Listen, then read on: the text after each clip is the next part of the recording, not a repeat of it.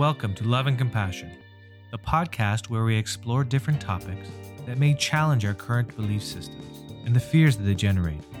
Our hope is that through dialogue, you, the listener, will be inspired and motivated in new ways on your own journey to living a more loving and compassionate life.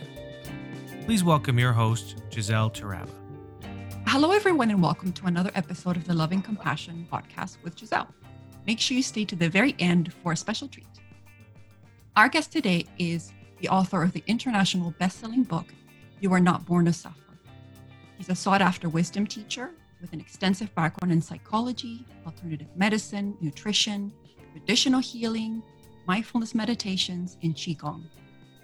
Based on both his personal experience with adversity, deep suffering, and addictions, as well as his professional success in coaching over 100,000 people worldwide, his amazing work integrates what he's found to be the most effective approaches to optimal overall health.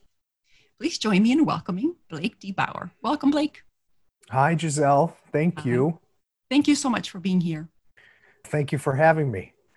I feel like we're going through this kind of collective suffering. And it's my personal belief that all suffering, at the root of it, is this kind of lack of self-love.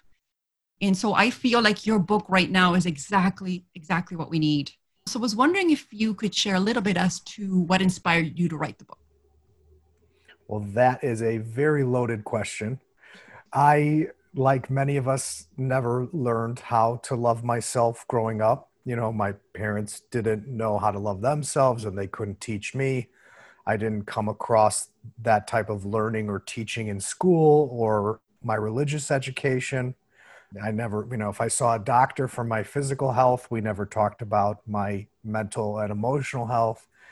And so I didn't know it, but as a young person, as a young man, as a child and as a teenager, I had developed a very toxic and unhealthy relationship to myself in terms of the way I thought about myself and talked to myself. I would internalize and repress my emotions all the time because I had no awareness around my feelings or how to talk about them in a healthy way.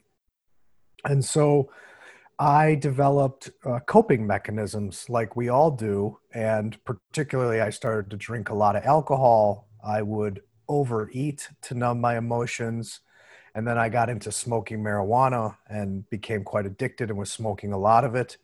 Then I got into pharmaceutical pills and started popping all kinds of pills that just made me feel better or feel nothing.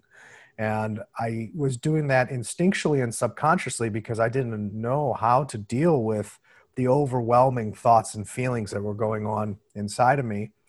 And so it got to the point where I was very self-destructive around the age of 17. And I had been arrested a number of times for drug possession. I also played sports growing up and was a top athlete playing American football. And I was captain of my varsity team with my two best friends, and we were all supposed to go play college football, and we all had offers to play in university.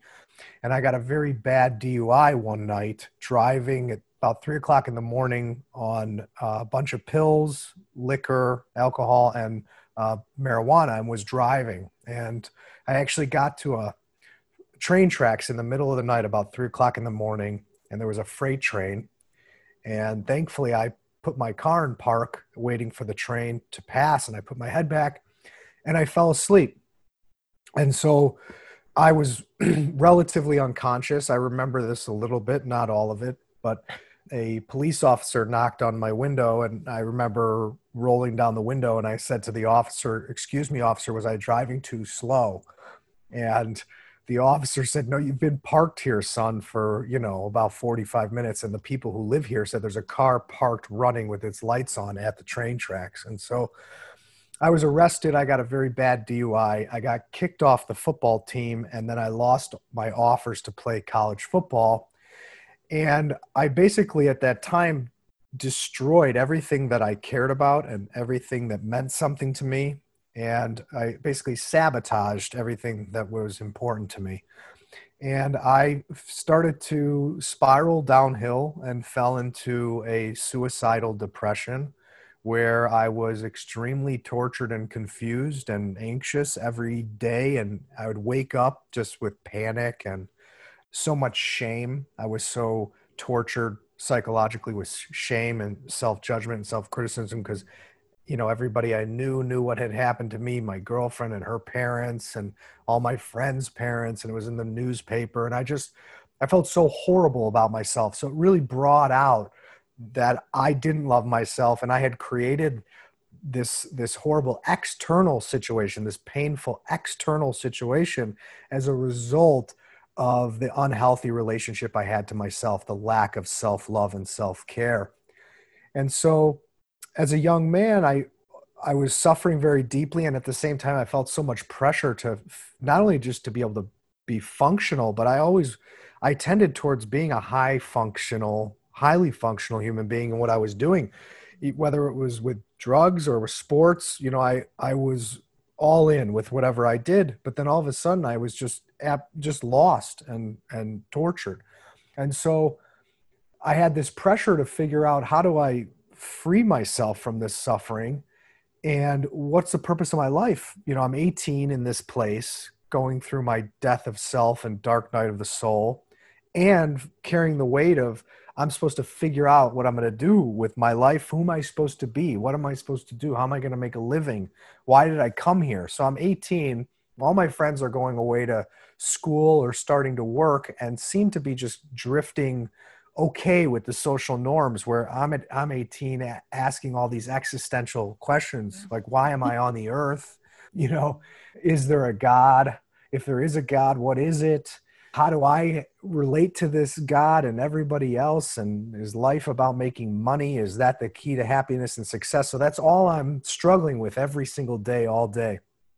To make a long story short, I moved forward just trying to answer those two questions. And that led me to 5 different universities where I studied psychology and philosophy and nutrition and herbal healing. And then I ended up in school for Chinese medicine, so acupuncture and oriental medicine.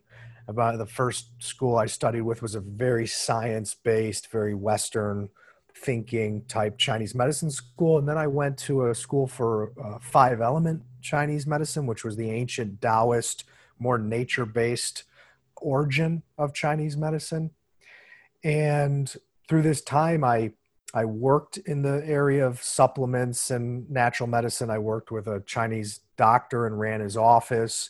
I studied with spiritual teachers in everything I could find, from meditation to yoga to Tai Chi to Qigong to different, alternative types of healing that are not necessarily conventional. And then eventually I reached this point of clarity where I realized that everything I had done in my educational journey, my own healing journey, my spiritual journey, the thousands of books that I read on, nutrition and God and vitamins and philosophy and healing and health and etc., that all I was doing was really looking for love and learning how to love myself. And from my training, I could see how all disease, physical illness, develops in the body as a byproduct of us having a toxic relationship to ourselves mentally and emotionally. I realized that all I had been doing was learning these lessons about how to have this really healthy relationship to myself, which I call to love myself. And then I was looking for love externally because I was looking for the love I didn't get as a child. And I was looking for the love that I never learned how to find and cultivate inside of myself, which you could call your soul or your spirit or your life force or your essence, who we really are. And so as we were talking about before we started recording, when I was looking for love, I was really just looking for myself. I was looking for the love that I am, the love that I came here to give, the love that I came here to share through my work. And so that developed into me just wanting to share this. I was pretty naive. I just wanted to help as many people as I could because I had been so desperate at that time to figure this out. And once I felt I had this clarity, I just wanted to tell everybody. And then that developed into the idea to write a book, which was a long journey, which I got rejected by over 100 agents and publishers. Nobody would take me seriously. I was very young. I self-published that book. It became a #1 bestseller in Australia where I was living. I then sold it. Thank you so much. And then I sold it to a publisher, a traditional publisher in London. That's now an international bestseller, and it's now been translated into 10 languages. And I just continue to teach retreats and seminars and, talk like we're going to talk, just in hopes of helping people enjoy their day and their life more and understand how they create and allow their suffering so they can learn how to stop hurting themselves and start valuing themselves in the present every day, starting now. Thank you so much for that. Your book actually came to me at a time when I was struggling the most. I felt it really kind of helped me start on my journey towards loving myself, even though I have days that I struggle. Beautiful. I wonder whether or not your book would have been as successful if you had called it Loving Yourself. Because there is this real knee-jerk reaction when people talk about self-love. They think it's narcissistic. They think it's something that people shouldn't be doing. So I'm wondering why you think that is and how that kind of makes it more challenging for us to really love ourselves.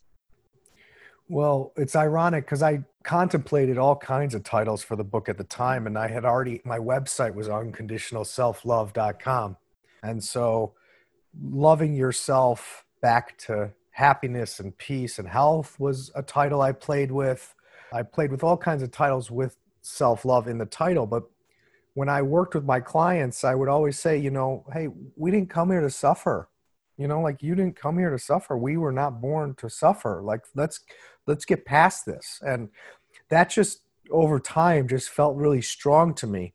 And then ironically, I decided on You Were Not Born to Suffer. And that gets a lot of knee-jerk reactions too, because, I would go to these big mind, body, spirit festivals and see thousands of people in a weekend. I mean, 20 to 30,000 people. And I did this multiple times a year for years. And people would walk by and they would read the title as You Were Born to Suffer. And they'd laugh. They'd say, you're right, I was born to suffer. And then they'd realize, oh, it says you're not born to suffer. And a lot of people misunderstand the Buddhist teachings. They believe that the Buddha taught that you are born to suffer, but that's actually only one aspect. That's only the first statement in his teachings, which is that there is a path to freedom from suffering if you follow what the Buddhists call the Eightfold Path. It is the same philosophy as what the Buddha taught. And I'm not Buddhist, but we have similar thinking in many ways. So that triggered a lot of people. And I mean, everybody's got an opinion, and then some people would say, it's kind of a negative title, Blake. You should not have the word not in the title and suffering in the title. It's really negative. So, but I never bought into that because I, trust my instincts. And so the primary block that has come up over the years is that we all have grown up with this denial of the fact that human beings are intrinsically selfish. And it's not that we're not selfish in the sense that we're not generous and giving and selfless too, but we're also very selfish. We have both in our nature, but we've learned to deny the selfish truth, the selfish parts of us. So when it comes to, let's say, someone in their life today, they'll often feel guilt or shame when they're trying to do something that represents self-care or self-love. And for example, someone will feel guilty for wanting to go to a yoga class, or maybe everybody's eating meat for dinner and someone in the family wants to eat a salad, or vegetables, or someone wants to go out for a walk for a half hour, an hour to do something for themselves that's self-care. People are very quick to call that selfish. Oh, you're so selfish because you want to do what you want to do, or you want to talk about your feelings. And I ask people, are you really such a bad person because you want to go for a walk? Are you such a bad person that you want to go to a yoga class and do something for yourself? Are you such a bad person that you want to have a salad when everybody else is eating meat or something that you don't feel good about? Or are you such a bad person that you have feelings? Oh, you're such an evil person. You have emotions. So I start to frame it like this because it's ridiculous, but yet we feel so guilty for having feelings and having needs and having desires and having preferences. And then this brings us to some of the root causes of where our lack of self-love and our self-destructive relationship to ourself develops. And it goes back to childhood, where we're never taught how to honor what we are feeling, what we do need, and what we do want. We're never taught first to become aware of it, and then how to talk about it, let alone talk about it in a healthy way. And that's for a couple reasons. One, we model mom and dad, because for the most part, mom and dad are struggling. They don't ever learn how to love themselves either. So they feel guilty. They feel ashamed. They feel scared. They feel spread thin. They don't know how to talk about their feelings. They don't know how to balance their own needs and feelings and desires and that of their partner or spouse and the children and their parents. And basically everybody's just trying to survive and please everybody all the time and keep the peace. We grow up modeling this, seeing this, and learning that that's how you get through life. That's how you survive. And then if mom and dad are stressed or absent or reactive, we learn that when we add to that stress or we try to express our feelings or our needs or desires, for a lot of parents, it causes stress and the parents react negatively. So if we experience negative reactions to our feelings or our thoughts or our needs at any time during our childhood, we learn that maybe it's not worth trying to open up because the response is so negative. They get angry. Maybe we get hit. Maybe they withdraw love. Maybe they call us names. So we learn to feel ashamed and feel bad about just feeling what we feel, needing what we need, wanting what we want. And it's like we feel like there's something wrong with us for having feelings. We feel like there's something wrong with us for having preferences. We feel like there's something wrong with us for having needs or desires. And then if you look back through your life and you progress up until today, that's really where most people's guilt and shame comes from for wanting to love themselves or trying to love themselves, because they feel like they don't deserve it, that they're not worthy of it, that they're supposed to just please everybody all the time to get what they need, to keep the peace. And that's the ultimate self-destructive pattern that has to be broken eventually. And your body will scream at you with disease. Your mind and your heart will scream at you with imbalance and psychological and emotional symptoms. Your relationships are going to scream at you and be dysfunctional. Your job is going to be unfulfilling. And it just goes on and on and on. And all these are symptoms alerting us of the need to learn how to create a healthier, more loving relationship to our thoughts, our emotions, our body in the present, where we're true to ourselves and we give ourselves permission to have a loving, healthy relationship to ourselves, because nobody has given us that permission.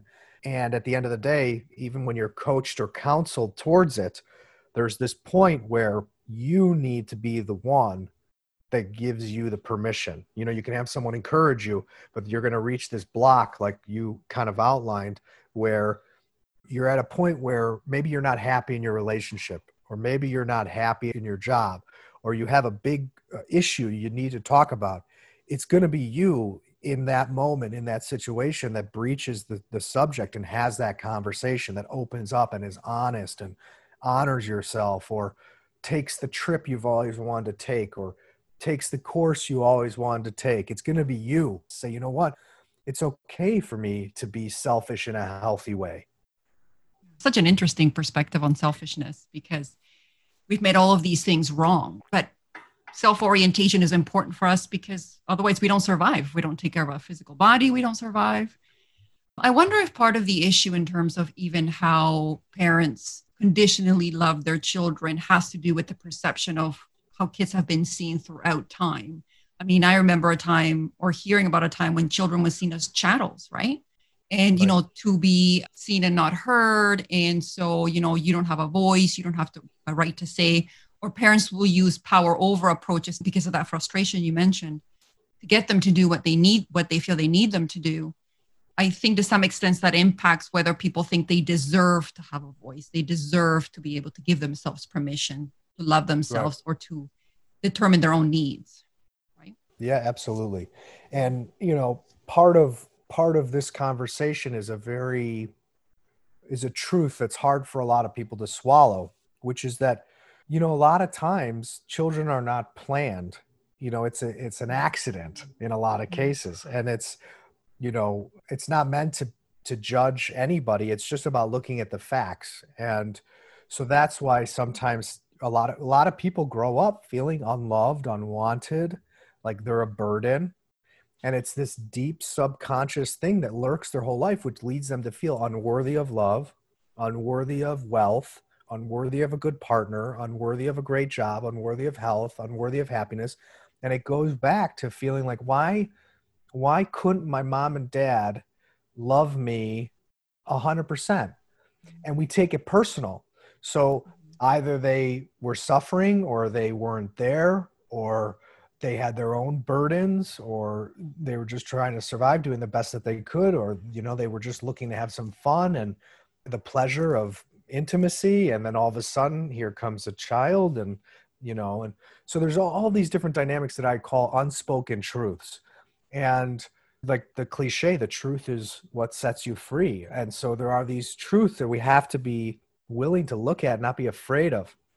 And then as you do that, you get to this point where you start to realize, well, this is my life, regardless of the circumstances of how I got here and why, and even all the crap I've been through and all the trauma and the pain. But now I got a choice. I'm either going to live this life in a way that I respect myself and figure out how to heal and figure out how to be happy and figure out how to take my power back and stop giving my power away, or I'm going to stay in that dark mindset of feeling like a victim, feeling sorry for myself, always blaming, always complaining. And that's okay, because we all get to choose. Like everybody gets to do whatever they want. You want to be miserable? Make that choice, even if you don't realize it, right? If you want to be happy, you make this choice to heal, regardless of how much trauma or pain you come from. You basically can either feel sorry for yourself, or you can respect yourself.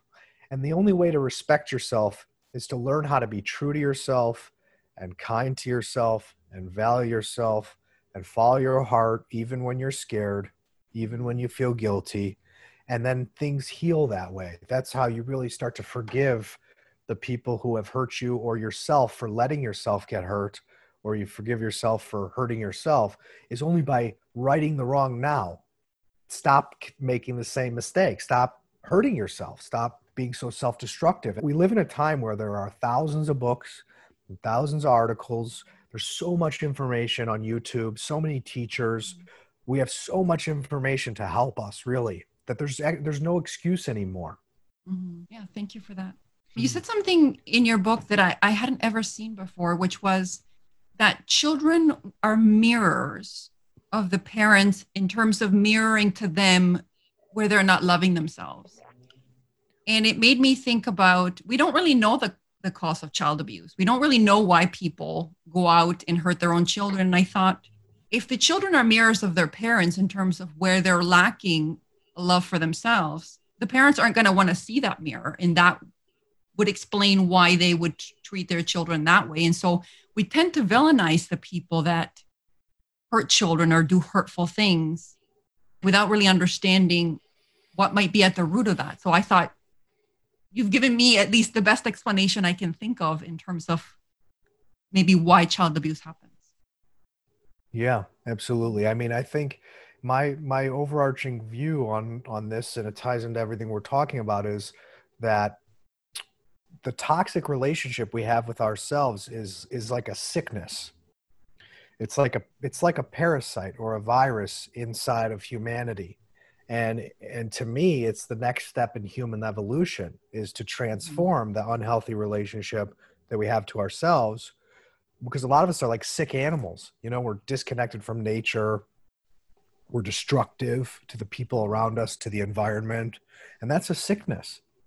And a lot of the like Native Americans and tribal communities would look at us as being pretty lost in a lot of ways, Western developed world. So when someone is abusive, physically, verbally, sexually, it's a sickness. And they're projecting their inner sickness and bringing people into it. Just like any toxic person, when you're around them and you're in their field and you're in their environment and you're in relationship to them, you feel it and you get sucked into it.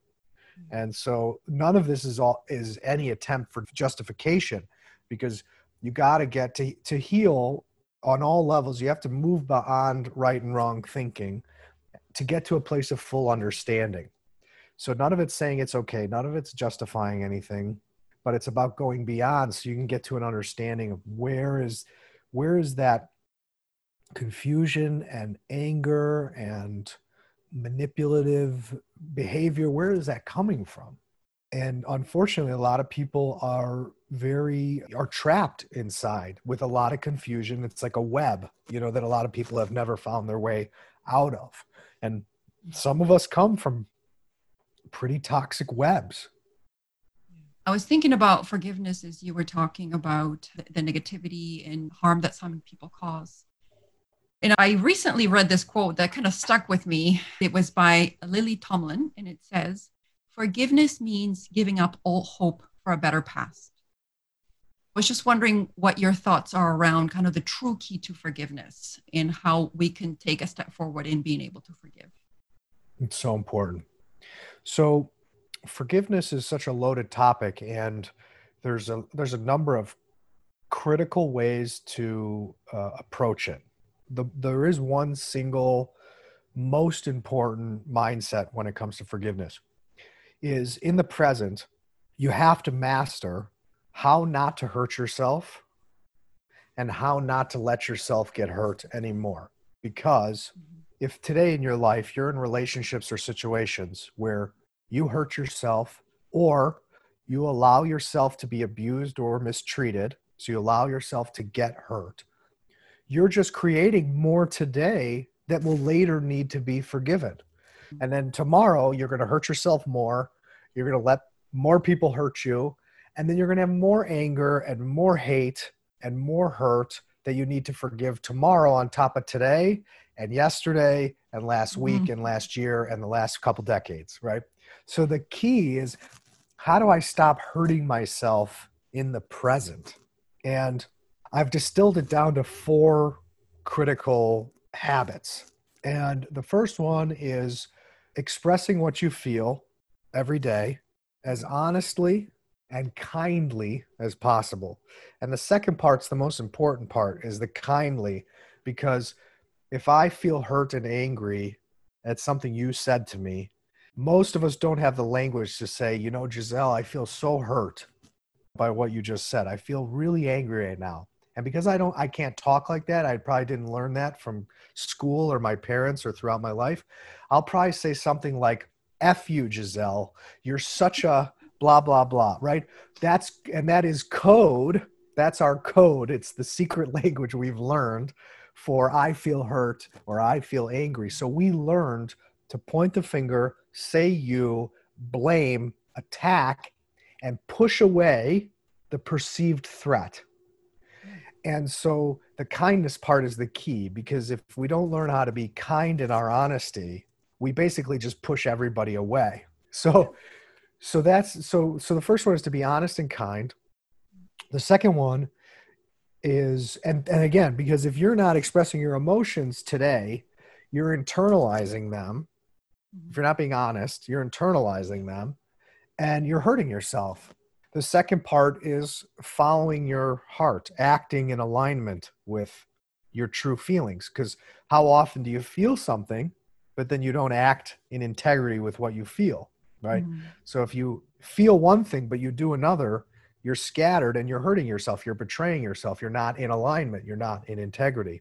So if you feel something, but you act in a different way, you're hurting yourself and you're letting yourself get hurt.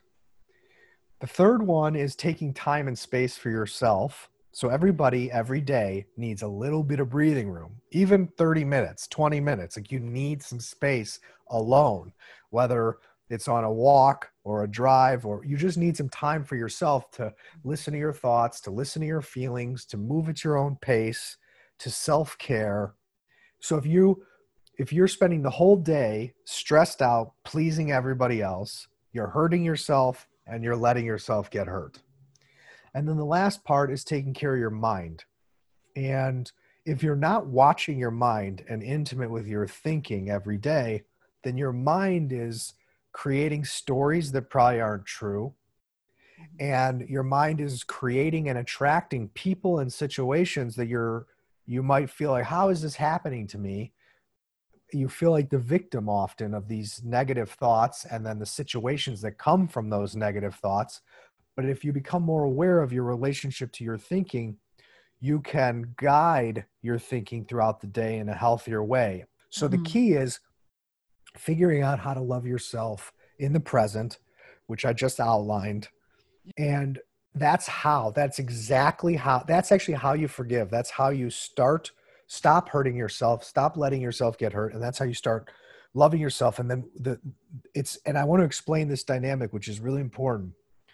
This is how self-healing happens, because when you stop hurting yourself and causing yourself pain and things start to flow properly, your emotions are coming out in a healthy way, your blood and your energy is flowing in a healthy way, which means your immune system starts to flow in a healthy way, your digestion, your circulation, everything starts to flow in a healthy way. When you do this, that's where the body's self-healing mechanisms really kick in. Things are not flowing properly, which is why you feel depressed or tired or sick or, negative.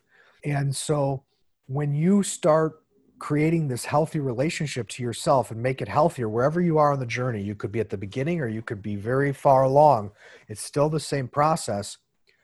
The love inside of you, the pure love in your heart, your essence, starts to flow through your veins more. And this is how the love inside of you actually heals you, because heals yourself, because instead of constantly hurting yourself, like every day, just stabbing yourself in the heart, breaking your own heart, betraying yourself, putting yourself down, telling yourself you're not worthy of all things good. When you open up and you start to say, you know what, it's okay for me to feel what I'm feeling and talk about it. It's okay for me to do what feels good to me. It's okay for me to take some time for myself. It's okay for me to take care of my thinking so it flows in a healthier way. The love inside you starts to heal the layers of pain in your heart from the inside out. And again, only we can do this. No doctor, no therapist, no healer. Nobody can do this for us. This is the final frontier, is learning how to give ourselves that much love and care. Yeah, absolutely. And then that's how we forgive ourselves for all the pain we've allowed and created. And then lastly, the other thing that I think is really important is just writing letters to all the people you hold grievances towards. But that's, again, secondary, because if you're still hurting yourself today, you're just going to create more pain. So write a letter to everybody alive and dead that has hurt you or you feel angry towards, and just write everything you've never said to them. You don't have to give it, right? They don't have to give it to the person if they don't want to, but at least take the time to write it and get it out. Everything that you mentioned, there is an element of personal responsibility. And even though negative things happen to us, may not be our fault, but it is our responsibility. I was wondering how you thought that responsibility in being able to be more loving towards ourselves can lead us to freedom. Well, it's a good question. And again, so loaded. I mean, the big theme is, at what point do you stop giving people the power to ruin your life?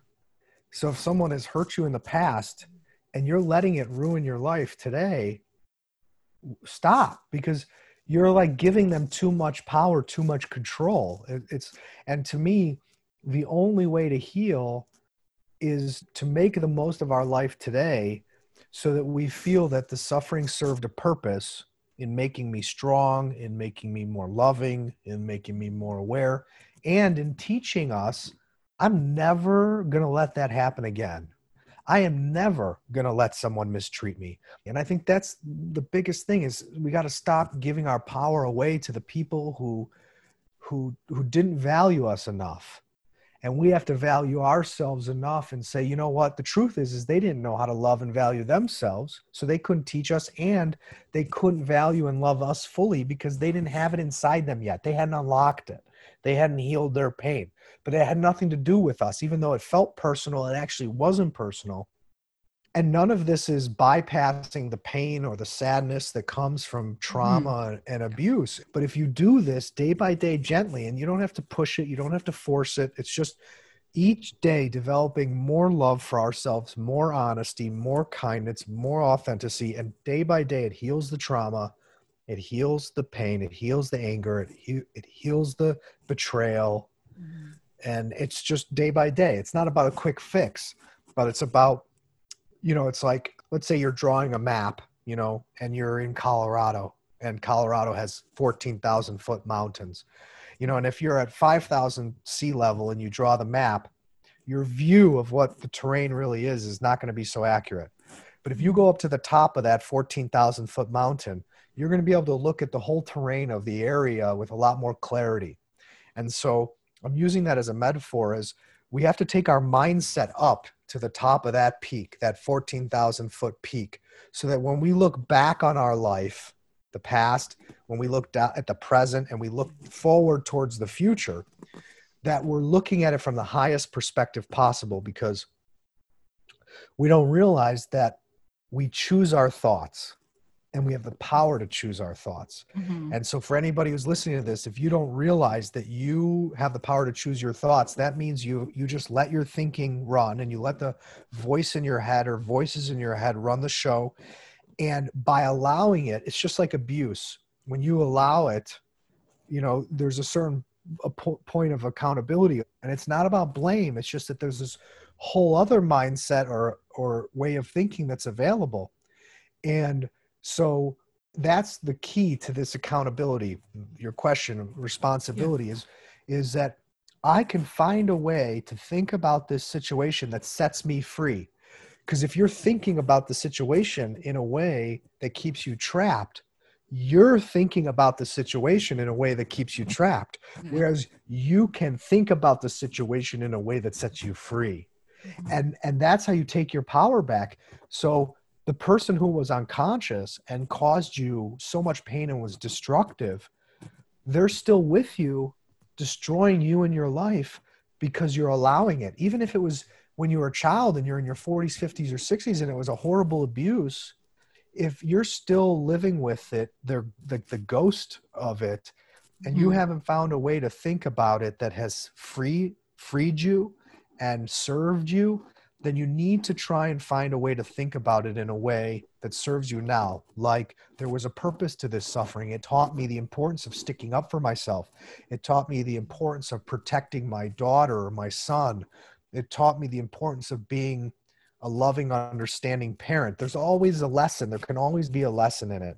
And then that leads to, you know what? Yeah, that was horrible. And it was a rough childhood. It was a rough part of my life. But now, so it's not all in vain, I need to make the most of this. I need to just do what makes me happy. I need to love with all of my heart. I need to follow my dreams. I need to achieve my goals so that I can look back and say, you know what? All that pain was worth it. It made me so strong. It made me so loving. It made me such a good person. And I wouldn't change that. May I share a quote that really was one of your affirmations? It was, "I'm not a child anymore. I will not allow the past to punish me any longer." And for me, that was like, wow, I'm doing this to myself, right? Like, whatever experiences I had and my parents had and their parents had, I continue to carry that and relive that every time I relive those experiences. And so it goes to that responsibility in terms of being more compassionate and loving to myself, in terms of understanding and accepting that whatever experiences I had happened and whatever my parents' experiences were as they were, and that I don't need to keep reliving that anymore. So thank you. That was really helpful. Oh, I'm so happy. I was wondering if you could share the story of the butterfly, because I think it fits in nicely with what you were mentioning around how the suffering can actually be helpful.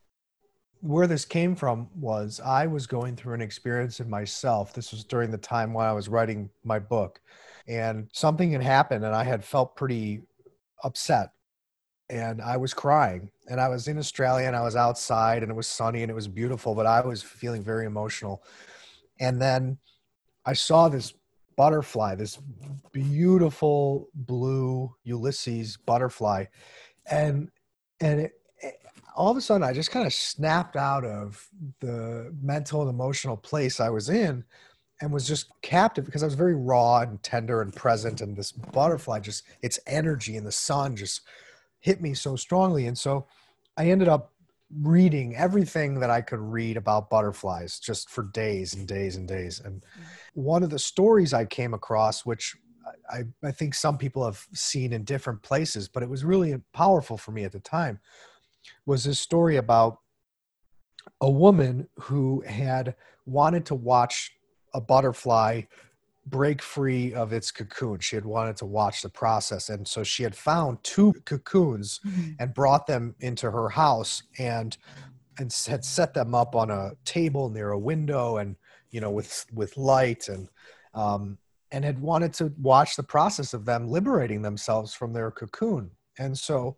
eventually one of the butterflies started to come out of its cocoon, and she watched, and from her perspective, the butterfly really struggled, and it took it a while, and it had to push its wings, and squeeze out and push out. And then when she said that when it finally had made its way out, it laid on the table quite exhausted, but then it like needed a rest. But then eventually it got up and it flew out the window near where she had it. And so the second butterfly hadn't quite yet gotten to the point where it was ready to break free. And so she thought she would do the butterfly a favor. And so she went and got a razor blade, and she thought, I'm just going to, cut a little hole, like line, a little opening to help the butterfly get out. So she did that, and the butterfly never went through the process of pushing out of the cocoon, and it just stayed there, and it never came out, and it actually died. And so it never flew, it never got up. And she was so confused because she had wanted to, she was just trying to help, and she was trying to support the butterfly. So she had a friend who happened to be a biologist, and educated in sciences. And she went and asked her friend, why would this have happened? And explained what she had done. The biologist explained that the physical and energetic struggle that the butterfly goes through to get out of the cocoon. So the strain and the struggle, the stress of pushing against the cocoon and eating its way out, and all that time and energy and struggle forces a liquid from inside the body cavity of the body of the butterfly. It forces that liquid out into the tiny capillaries in the wings. And it's that process of struggle that actually fills the capillaries, the little blood vessels, the little skeleton of the butterfly's wings. And eventually it is the thing that gives the butterfly's wings the strength to actually fly, to flap, and to take flight. And so I was just blown away by that story, because for me, it represented that without that struggle and that suffering and overcoming it and finding our ways to overcome it, we don't have the strength to become a free and full expression of who and what we really are. And the way that represents a metaphor that's really good. Imagine that your soul or your spirit or the energy inside of you is like a butterfly.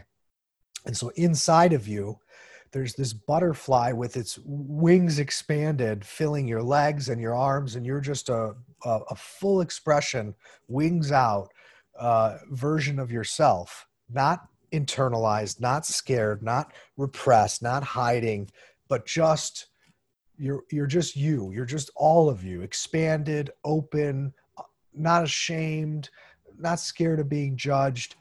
And so that's why I included it in the book, because for me, my suffering and the journey to free myself from that suffering, which was a process of being unaware, being a caterpillar, going into a cocoon to heal and figure out who I am, and then eventually learning to break free and just be a full expression of who I am. And I think that that's our journey. It mirrors our journey through life, and often all of nature actually, mirrors our own life cycle, because we are part of nature. So, yeah. I love that story, because to me, It signifies that we already have everything that we need within ourselves, right? We're Yes. already the butterfly. We just go through this process of suffering and all of these experiences with all of these relationships to help us get to the stage where we can kind of fly out. The other thing that I liked about kind of that analogy was you talk about the ego not being our enemy, and how at first Yes. it's like our protective factor, like that cocoon, but later on, I guess it becomes too tight and it pushes us out. So I was just wondering how you thought that the ego kind of prevents us or impacts us in being able to love ourselves. Well, it's a really good question, and I'm glad you asked about it. I haven't talked about this in particular for a while on an interview, but as I was going through my healing journey, and I was instinctually felt that I had to accept and love all parts of me, even my ego thoughts, even that part of my psyche. And because I felt like that part of me served me. It wasn't there by accident. You know, does the universe or God create anything by accident, or does everything that exists, does it exist for a reason? Like, how could it not be meant to be? You know, how, yeah. And so I came to this perception that I had created my own ego, like a caterpillar creates its cocoon, to protect myself psychologically as a child. Because right in psychology, first the child has no self, and then it starts to develop its self, its psyche, its identity. And so I feel that we develop our ego and that limited identity to protect us and to give us a feeling of control, right? Because we often feel powerless and we have no control. Like as a baby, we're very vulnerable and dependent. And then as we age, we feel often very powerless and out of control. So what do? Well, we cut our hair a certain way, and then we feel in control. We wear certain clothes, right? We wear, you know, you might wear makeup or nail polish, or, you know, put posters on the wall or stickers on your car. You know, we all find these ways to kind of we build out this cocoon, and we're like, this is who I am. This is my ego. This is my identity. And I might not have control over my household, and I might not have control over, you know, everything we have for dinner, or, you know, this is all as kids. I might not have control over my little brother or my older sister or my mom or my dad, or them hitting me or screaming at me. But you know what? This I've got control over. I can control this idea of myself that I see in my own mind, and I can control this idea of myself that I project out into the world. And in my mind, that we create that as an act of self-love to survive until we're ready to heal the pain that's underneath it and let go of all the limiting identifications and aspects of our psyche and thinking that don't serve us and that are not in alignment with who and what we really are. So we stay attached to these beliefs and these identities because we don't know who we are without it. Mm-hmm. And the truth is, you don't need to stay attached to any belief or any idea. And as you go down this path more and more, you just become who you are in the present, and you don't need labels, and you don't need the ego so much, and you don't need to be like, this is my identity, I'm going to fight mm-hmm. you if you know, that's why we're so quick to attack. And going full circle, when I said, if I'm hurt and angry and I say, Giselle, you this, you that, that's when I say you know, I blame and I point the finger, I'm pushing your button for your ego to blow up. Mm-hmm. And what we do when that happens is we want to fight to the death. You're not going to tell me who I am. I know who I am. I'm a good person. I may be mean right now. I might not be very nice, but I know I'm a good person. So don't you dare attack who I think I am, even if who you think you are is not who you're being right now. Yeah, so true. Yeah. And so then the natural progression of that is to learn to let go of that, where you don't need the unconscious walls anymore. You don't need the false identity that you've manufactured to protect you anymore. Do you think that that's basically what you did? Like in your self-sabotaging, you actually destroyed everything you had created and kind of had to start from scratch and had to kind of go, not that everyone has to do that, but I'm saying sometimes we self-sabotage because we're so out of alignment that maybe that's the way to get us back on track, when there are other ways that we could do that by listening to ourselves or listening to our body. You mentioned kind of how physical health is connected to not being out of alignment. Yeah, I had so much pain and really a very unhealthy environment that I created such a toxic ego identity. It was, an athlete who was very destructive with his body, drugs and alcohol, substance abuse that was very destructive for my body. I also sold drugs during that time. That was part of my ego. So I developed all these aspects of my identity that made me feel like I mattered, made me feel like I was in control, made me feel important, made me feel loved and appreciated. But they were all they were all on a self-destructive foundation. And the truth is that at least half of people who are going to listen to this are in the same boat, because half of the world gets to a point where they're in a marriage or have created a family or spent 20 years, 30 years in a job or, with a company, and they realize, I have no idea who I am. I created this whole life because it's what I thought I was supposed to do or what everybody else was doing. And I had no idea who I really am or why I'm really here. And that happens at least half of the time, if not more. So the sooner you get back to being true to yourself in the present, getting in touch with what you feel and need and want, and doing those 4 things I outlined, which were the key to forgiveness, they're also the key to loving yourself. When you start doing those on a daily basis, you will prevent future catastrophe. I'm just wondering what advice you would have for people that might feel too afraid to do that, too afraid to move forward to those 4 steps. So for example, let's say you need to have an important conversation with someone. You could, for example, write them a letter first, prepping yourself so you feel clear and all that energy is not just bubbling in your heart with anxiety. You might write a letter to just get it out and look at it and have a little bit more space with it and inside of yourself. That's a helpful thing. And then when I teach my live retreats, I often point out, when people raise their hand to talk, I point out how a lot of people often feel anxious when they're about to make a comment or ask a question, and talk about how we felt that way in school as kids, or do a podcast, or do a podcast. Yeah. So perfect example. If you think about in the present moment right now, in your heart, in your body, and this is true for every listener, is everything from your whole life that you've never opened up about. So if you've had feelings about anything that you didn't talk about in 30 years, whatever's there, where did it go? Right? It didn't just disappear. It's in your heart. It's in your body. So that's why when you raise your hand and you're really present and you're about to open up from your heart in the present, or have a hard conversation, or have a conversation like this on a podcast, you open your heart. It's like you open the lid to the can of worms, and guess what? It's all there. And that's why there's so much anxiety and so much fear, is because we kind of think, if I break the dam, how am I going to stop? Because there's so much I don't talk about. I'm so sensitive, and there is so much I don't talk about. And there's so much I haven't talked about over the years.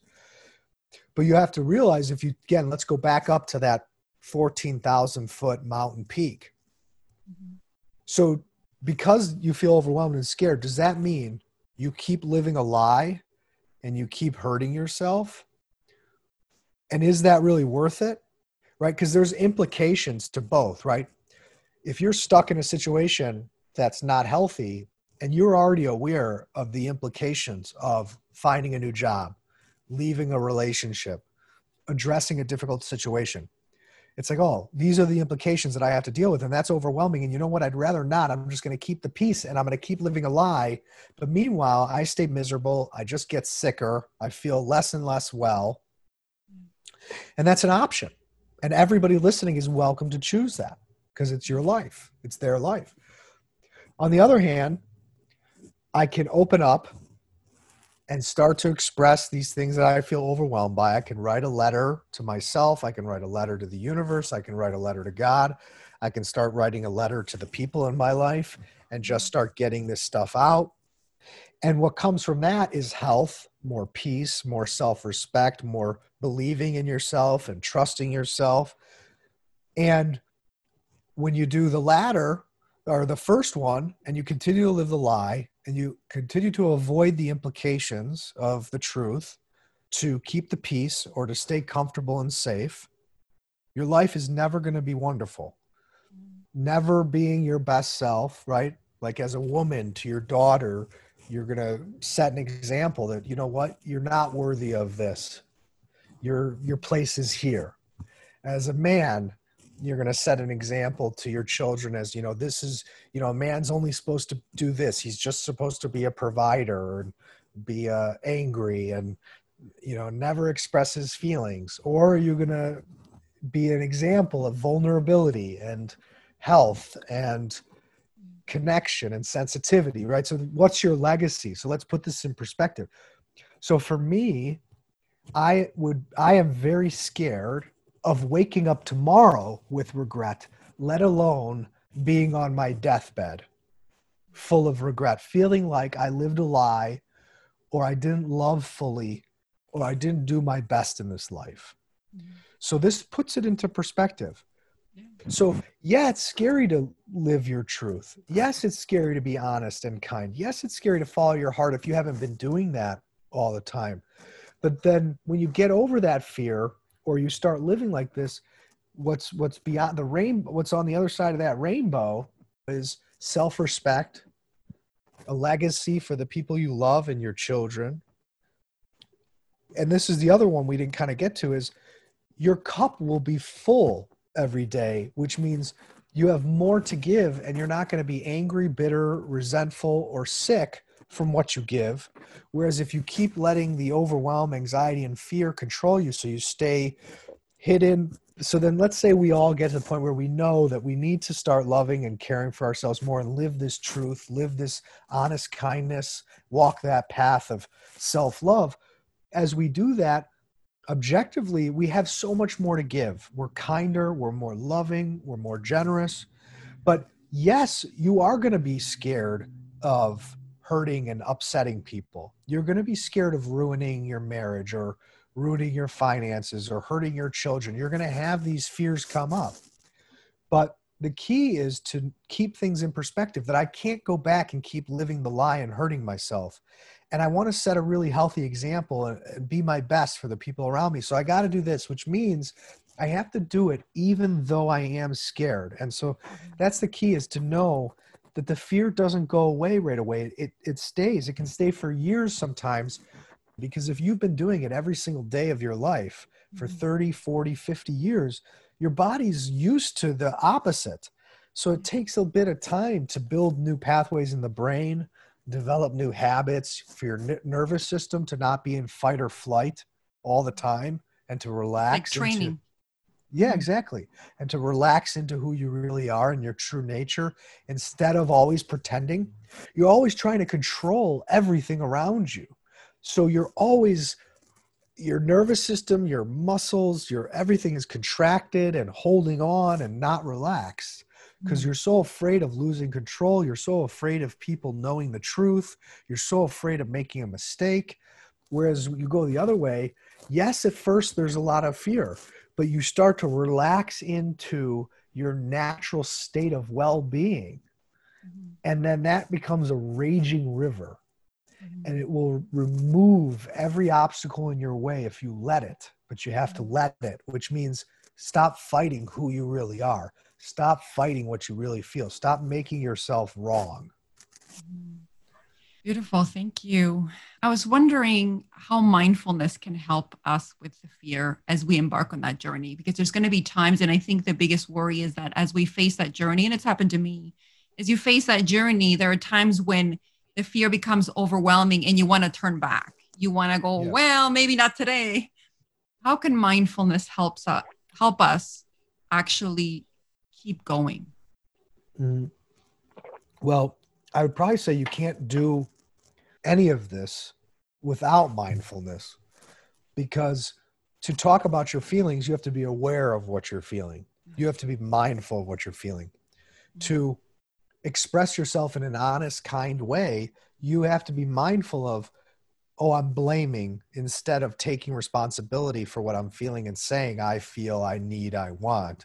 Yeah. You have to be mindful when you're thinking, this isn't going to work out, or he's going to leave me, or nobody will ever love me, or no job will ever take me again. If I leave this one, I'll never find another job.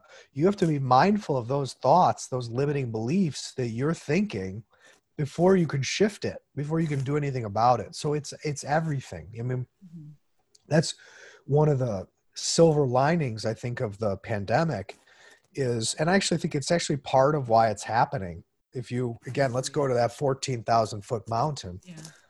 Our world has been moving too fast. We've been moving too fast it's not healthy for anybody. And then we consume too much, we waste too much, and it's all part of running too fast. It's all part of running from ourselves. It's all part of running from the truth.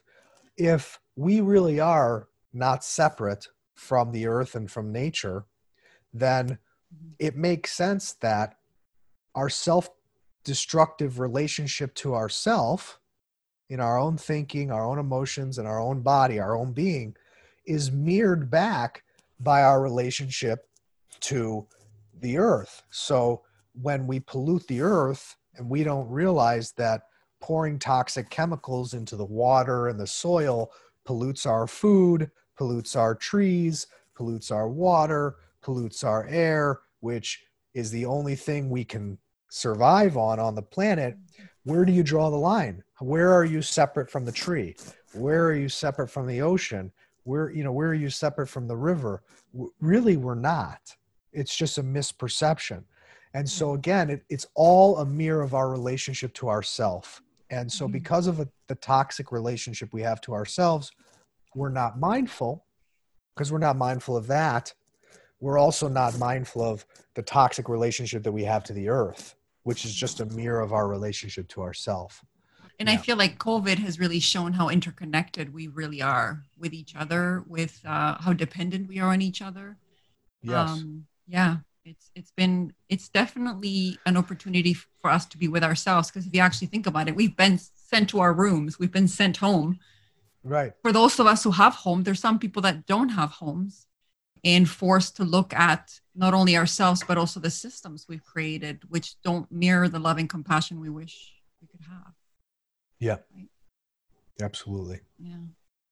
Strange times, huh? Very. Yes, very. I did want to ask a question about gratitude during the time of COVID, especially since you mentioned, physical ailments and all of those pieces are a sign of, where we're out of alignment and not loving ourselves with everything else that's going on in terms of the anti-racism movements, which is very needed in today's world. I was just wondering how the practice of gratitude could help us get a little bit closer towards loving ourselves. Absolutely. So practically speaking, if you think on a daily basis, if we start right now with everything that's going on, if there's any challenges that have arisen in your life, whether it's being locked at home and just not liking it, if it's relationship issues you're having with a family member or a spouse or a partner because you're trapped inside so much more, if you've lost your job or your income has been affected, if you got sick from the virus, all these things trigger negative thinking. And so it's critical, even when we've had a setback, to still be able to find the things that we appreciate in our environment. So, for me, I've spent a lot of time with my sister and my mother, so I'm really thankful for them and to be with them. I'm thankful to have a nice home to spend time at. I used to go to the gym every day, but I've been now walking every day, and I bought a spin bike for the house because I had gotten into spin only 3 weeks before the quarantine because I don't like cardio. And so, but I had started to like spin, and I was bummed that I couldn't go to the gym. So I bought a reasonable spin bike on Amazon, had it shipped immediately, put it together, and was doing spin outside in the sun, in the fresh air. And so it made me do some other things that I wouldn't have done. And then I was really grateful for those new habits, switching things up, so being able to, teach retreats in person throughout the year. So I teach anywhere from 6 to 12 retreats a year, either in the US, the UK, sometimes Australia. And all my retreats were canceled this year. So that was a bummer. I'm used to seeing hundreds of people, thousands of people live each year, and I love doing that. And so I felt sad at first that I wasn't going to be able to do that. It affected my finances as well. Yeah. But it made me think, well, I'm really grateful for this. And I'm really grateful I have a roof over my head. I'm grateful I can pay my bills. And I'm grateful that I have opportunities to consider new things. And so there are always little things we can find to shift our thinking and still enjoy your day, even though things are not perfect, And I once heard this quote that, life doesn't have to be perfect to be beautiful or wonderful. It's like we don't have to be perfect to be beautiful or wonderful. So but this is self-mastery and learning that you always have a choice. What are you going to choose to focus on? It's up to the listener. You're welcome to be miserable as much as you want, but you know what? The people you care about probably won't want to be around you. And if you're so busy focusing on everything that's negative, you're going to miss all these opportunities to catch up with friends or have a deep and meaningful conversation with someone you love, or find a new business opportunity that's right there waiting for you if you would open your mind and not be so negative and so closed. But again, it's all a choice. And that's one of the most important things we have to see, is that every day it's a choice. From the moment we wake up till the moment we go to bed, what we think, the way we think, it's a choice.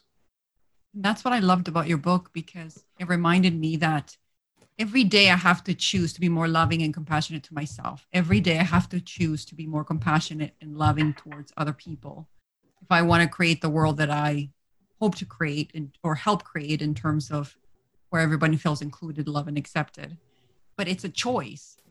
Absolutely. You talked about in your book that nothing is outside of God. And I love that. It got me thinking, though, that if nothing is outside of God, then the people that I think we struggle with the most are part of source. So the people that hurt George Floyd are part of God. The people that are, right now hurting other people are part of God. And it made me wonder, because in another part of your book, you had mentioned that a lot of the people that we find hurtful are actually mirroring back to us the areas that we need healing. Could the people that are the most hurtful and do the most horrible things really be our bestest friends, in that they're helping us really work towards our own self-love and love for others? Yes. So yes, 100%. I agree with that. And these are tricky waters, right? Because we use these, and I do use these big perspectives, and sometimes people feel that that's making excuses or justifying bad behavior, but it's not. There's a way to think like this and say that what happened here is horrible and not right, and even people call it evil, but evil really is fear and pain and confusion if you really unpack it. So, if you look what happened with George Floyd and what happened in the world and what it set in motion and the conversation that it started, maybe it was a tipping point we needed, and it doesn't make it right and it doesn't justify what happened. But then would this whole situation have come into people's awareness as strongly? And would people now be asking themselves, how privileged am I? What is my privilege? How can I use my privilege to help the underprivileged? So there's a chain of events that is set in motion. It's hard to judge, it's not fully in our control, but how we deal with it. And then our own individual thinking and actions in relation to that, and just keep coming back to what you were saying in our own personal life, how we think, how we talk, how we treat other people. It all starts there. When you pass someone on the street, a stranger you don't know, regardless of skin color or background, how quick are you to judge? And how quick are you to close down in that, that Mm. intimate, private place inside of you? And only you can be that honest with yourself and work on those things that when you realize, I'm really quick to judge men. I'm really quick to judge women. I'm really quick to judge people of this ethnicity. I'm really quick to judge people who drive this kind of car. Only you can be really honest with that Mhm. subtle inner voice. And that's where the real work is, and it's just, we only see the external, we see the effects, we see the results, but we don't Mhm. talk enough about the cause. It's the same with illness. We see the cancer, we see the depression, we see the addiction, but we don't talk about the cause effectively enough, because I think the cause has been very misunderstood in a lot of ways, Mhm. going back to all of our conversation. And Oh, so for sure. In your book, you say, as we learn to love ourselves unconditionally, loving anyone outside ourselves can actually becomes a conscious process of expanding our own love for ourselves. And so that really struck me, because I thought, when you think about hurt people, that if we were all working towards loving our own selves, like you said, that love would expand outward and we would have more to give other people. So I'm curious as to why this is still kind of a taboo conversation in terms of us loving ourselves, right? Like why we don't understand or see, and maybe I'm missing something in terms of how beneficial it is for us to be working towards our own self-love. I think, again, it just comes back to misunderstanding and not having maybe the most practical, concrete understanding of what is healthy self-love practically. What's a healthy manifestation of selfishness? Because we're so used to, the majority of us in the world operates in what I call an unhealthy, selfish way. And it has inertia. So there's all this momentum, which is everything we're seeing in the world. It has a lot of momentum, a lot of speed. It's like, you could have a vision for you buy a piece of property and you want to grow an apple orchard. It takes time to plant those seeds and for those trees to grow big enough. It takes years and decades for it to grow strong enough to become a refuge for people and animals and to bear fruit. It takes time. And so, because we've been stuck in this self-destructive living that's been passed down from generation to generation and is really peaking at its worst, I think, right now, because I was just talking to somebody recently, our entire economy is really based on you're not enough. Yeah. So you need to be more, do more, and have more. Absolutely. Right. And so, so then you ask yourself, well, where's the root cause? Where does it start? Where's the root cause? Mhm. Because it's cyclical. It does come from the outside in, but it equally comes from the inside out. Yes. And so what do we have the most control over, though, is from the inside out. And so that's where we have to start. And the more we do that, like, in my lifetime, I would love to see, I'm going to continue teaching this all over the world for the rest of my days. And in that, I would love to teach as many parents as I can, as many children as I can, as many schools and teachers as I can, so that we start to reshape everybody's inner world and then the outer world that we create. And I think everything we're going through right now is part of that too. So Yeah, that's so beautiful. We've rejected ourselves for so long that I think now we're coming to understand that this is the world we've built because we've been too busy rejecting ourselves. I would love to see that in schools. We put so much emphasis on learn this and learn geography and learn history. We don't spend enough time teaching kids how to love themselves, being loving and compassionate relationships, and do the things. And when you think about it, we spent all of our lives trying to find love, but we don't talk about it in those kinds of environments, or even in business or organizations. We don't talk about being compassionate and loving within right. them. So I did have a couple final questions. The first one was just kind of a weird random thought, which was, if we are source, then we should have the same capabilities as source. And therefore, we are only limited by our own limited thinking. Would you say that's accurate? Yes, absolutely. I do think that's accurate, except in one case. So I think we are not separate from the source, right? But the source, and this is kind of a My perspective is we are one with that source, one with the universe. And if the universe is synonymous with God, we're one with God. We're not separate. Yeah. But if the universe is an ocean, like an infinite ocean, we're not separate from that ocean. And yes, we can harness a lot of the ocean, but we're still just a cup of that ocean. And so we're very powerful, and we're very powerful. So I feel that we are one with the intelligence that gave birth to the universe and to nature and the earth. But if you were to sit in meditation for 10 years, focusing on trying to, with your finger, create another physical universe, you could create one in your imagination. But to actually create literally a physical universe, I don't know if you would achieve that. And I'm a very big thinker. Okay? Fair enough. But I'm very realistic and practical. I think, a lot of things are possible, It's like, yes, everything is possible, but not everything's possible for each person, because not everybody wants everything. We all want different things. But what we really want in our heart that's pure, I think that's all possible. That life, that experience of life, that freedom is possible. There's value in being able to expand your mind and your consciousness as far as you can go to entertain all possibilities. But you have to have the yin to that yang. You have to balance it out with practical application of the infinite intelligence. Mm-hmm. I mean, I think you think more in terms of someone like Albert Einstein, what he discovered, or the people who discovered electricity or creating airplanes and flight.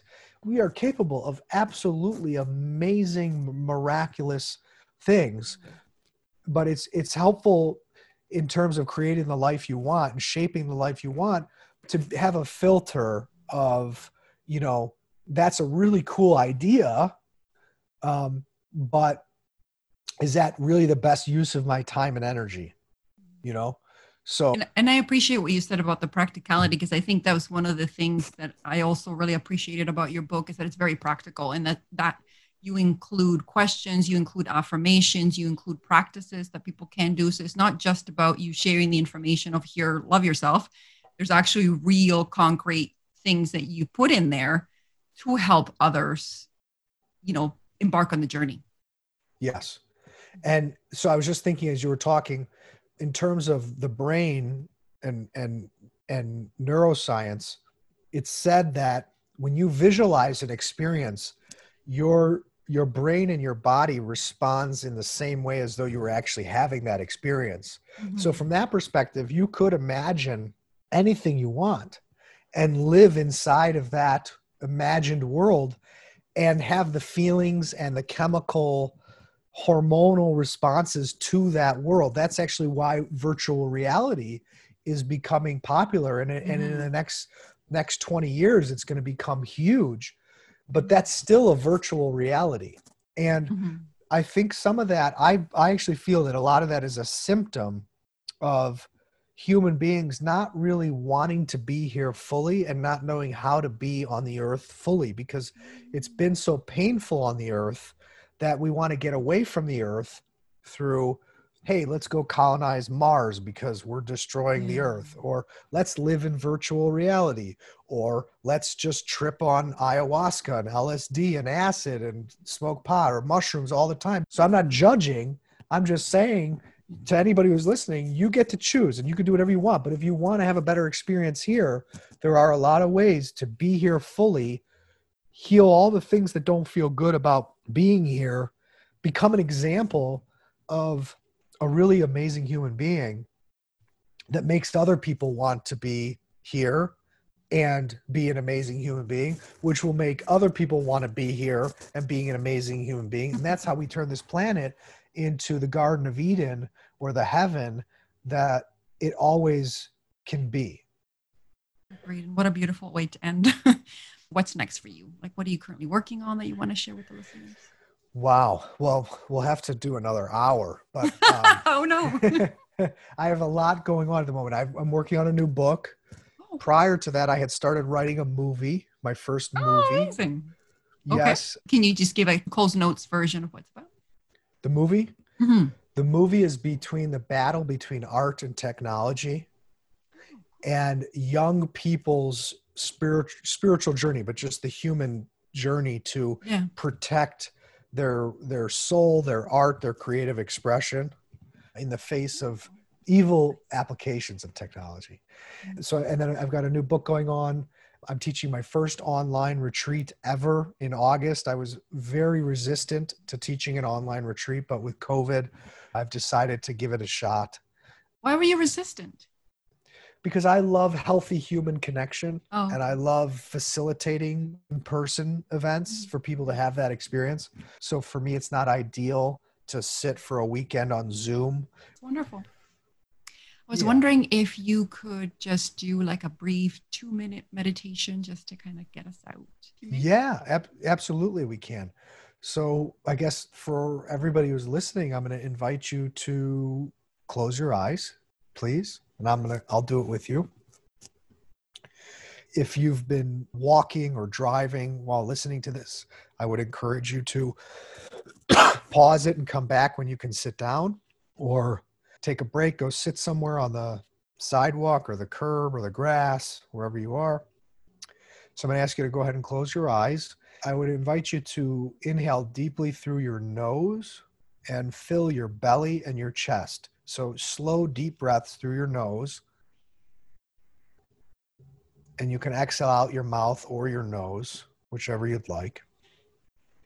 And if your nose is clogged, go ahead and breathe through your mouth. So just nice, slow, deep breaths through your nose, and just really feel your body sitting where you're sitting or laying where you're laying. And just for a moment, try and breathe as deeply as you can into your lower abdomen and your chest. So slowly filling up with as much oxygen as you can.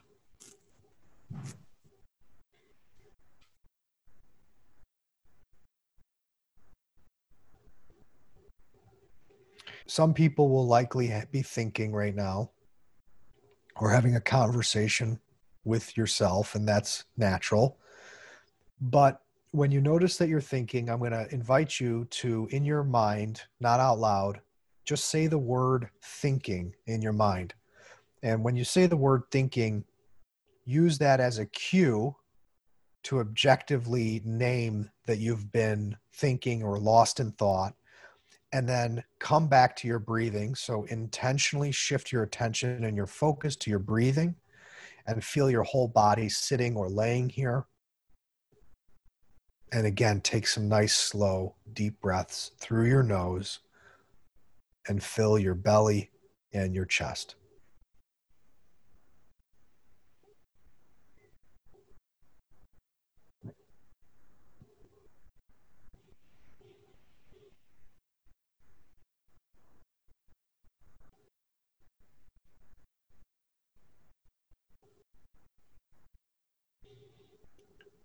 And again, if you're talking to yourself or thinking, just very gently, without beating yourself up, say the word thinking.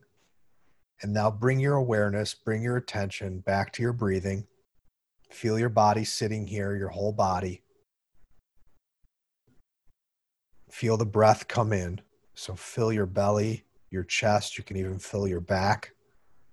Expand from the inside out. And exhale nice and slow.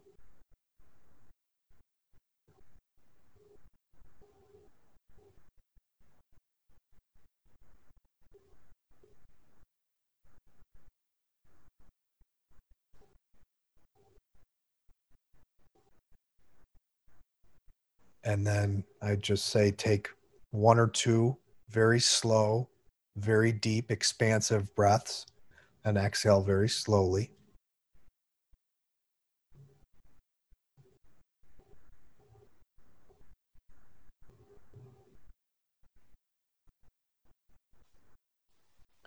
To close, just say, ask yourself, what am I feeling right now?